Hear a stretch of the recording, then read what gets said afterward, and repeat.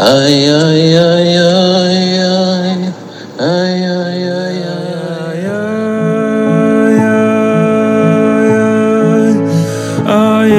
Welcome to Possibly Speaking, a podcast that explores the highest spheres of spiritual thought as they find expression in our lived experience. Here's our host, the Mashpia of the Light Reveals, Rabbi Joey Rosenfeld.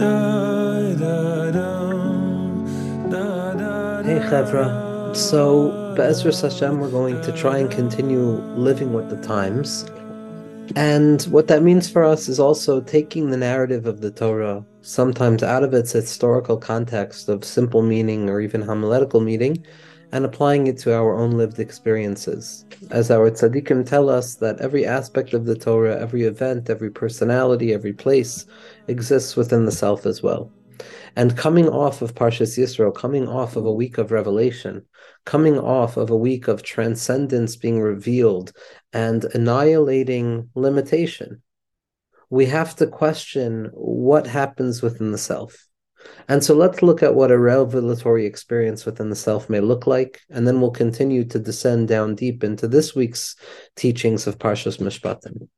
Generally speaking, a revelatory experience is where that which was blocking me, something that remained stuck in its place, something that was concealing that which existed beyond the limits of my mind, is torn asunder. There is a breakthrough, and the light or the metaphor for whatever expression of calmness descends down into our lives in a moment of revelation. What we expected is shown to not be the fundamental restriction in our life, but rather there are possibilities beyond what we are typically convinced of. In a moment of revelation, in a moment of Har Sinai, when our higher power reveals itself with such absolute certainty rooted in faith and a faith rooted in certainty that there are no longer any questions. That which appeared to be blocking me is turned into a smooth path, and that which appears to be hurting me is transformed into an opportunity for self-overcoming. And one would expect, like any exciting transcendental moment of revelation where the infinite kisses the finite or where the limitation gives way to the limitless, we would expect there to be a follow-up of excitement, a follow-up of some romantic expression of unity, trying to keep myself above the ground. Revelation is the opening of the sky. It's the possibility of a horizontal relationship that is turned vertical, where I can now connect myself, where I can now root myself above what I typically assumed was possible. And we would expect ourselves to try and keep ourselves in the heights, to keep ourselves floating. But what we find in the Torah is the very opposite. As a response, as a follow-up to the revelatory experience of light breaking through and revealing itself, of understanding the secret of angelic experience, of the action prior to the understanding, what we find ourselves thrown into is the cold, hard details and the minutiae of law.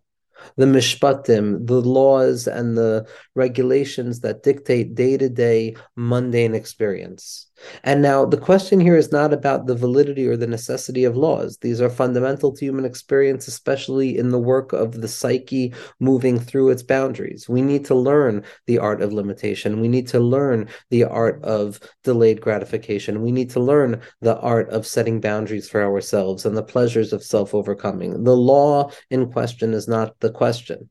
The question is, why follow the moment of transcendence with a deep dive right down into the abysmal depths of day-to-day experience?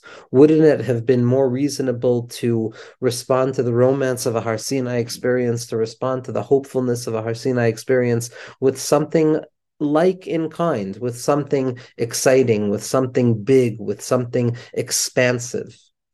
But suddenly we find ourselves stuck in the very opposite of expansivity. We find ourselves stuck in limitation. We find ourselves stuck in constriction and the laws that dictate daily human experience.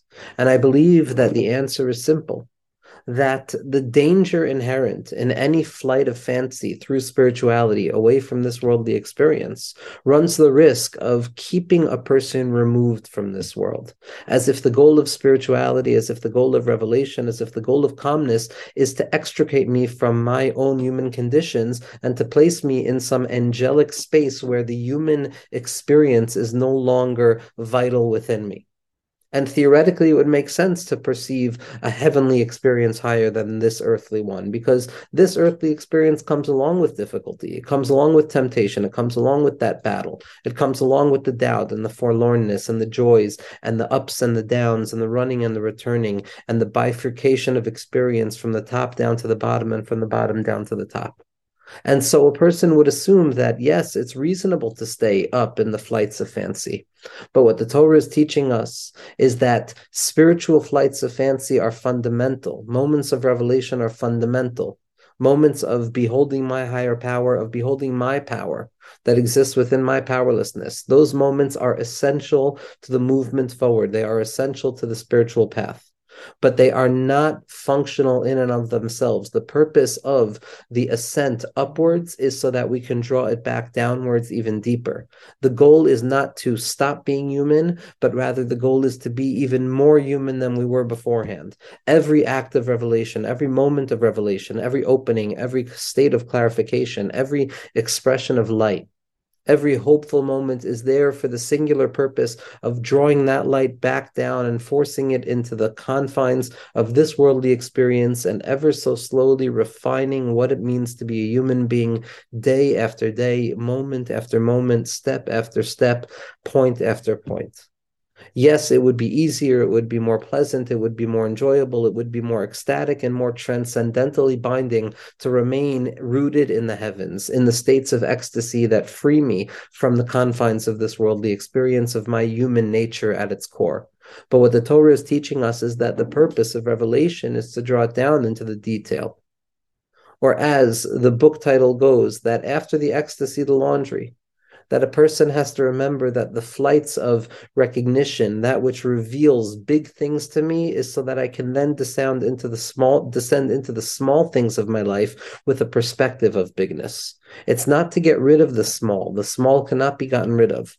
We've tried and we've failed and we've tried and we've failed to break free of the human conditionality, only to come face to face with the deepest truth of it all, that to be human is not the prevention, but rather the very point of the entire thing.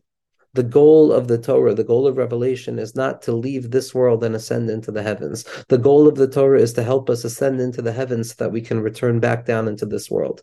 And so when we experience initial bursts of enthusiasm or spiritual bliss or joy, what we have to remember is that the down will come, and it is supposed to come. The down is not a contradiction to the ascent, but rather it is the culmination of the ascent. It is what proves the value of the ascent, because it is all too easy to take natural flights of fancy, naturally or unnaturally, into places of spiritual bliss, of psychological unity, and a state of oceanic oneness. But in truth, that's not the place where God wants us. That's not the place where we manifest ourselves to our fullest. We show our true strength when we encounter the limitations in our lives, when we encounter the mishpatim of day-to-day life.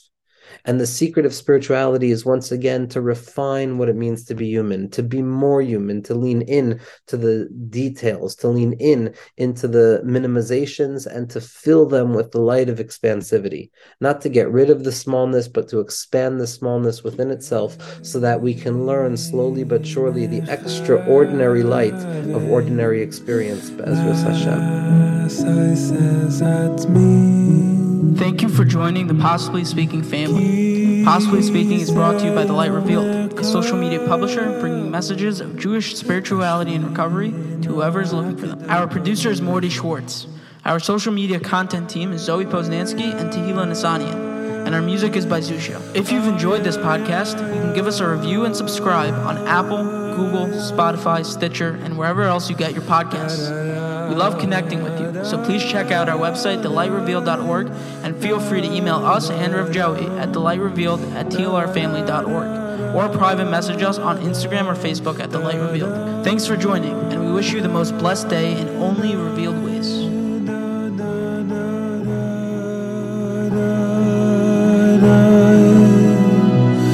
Da da da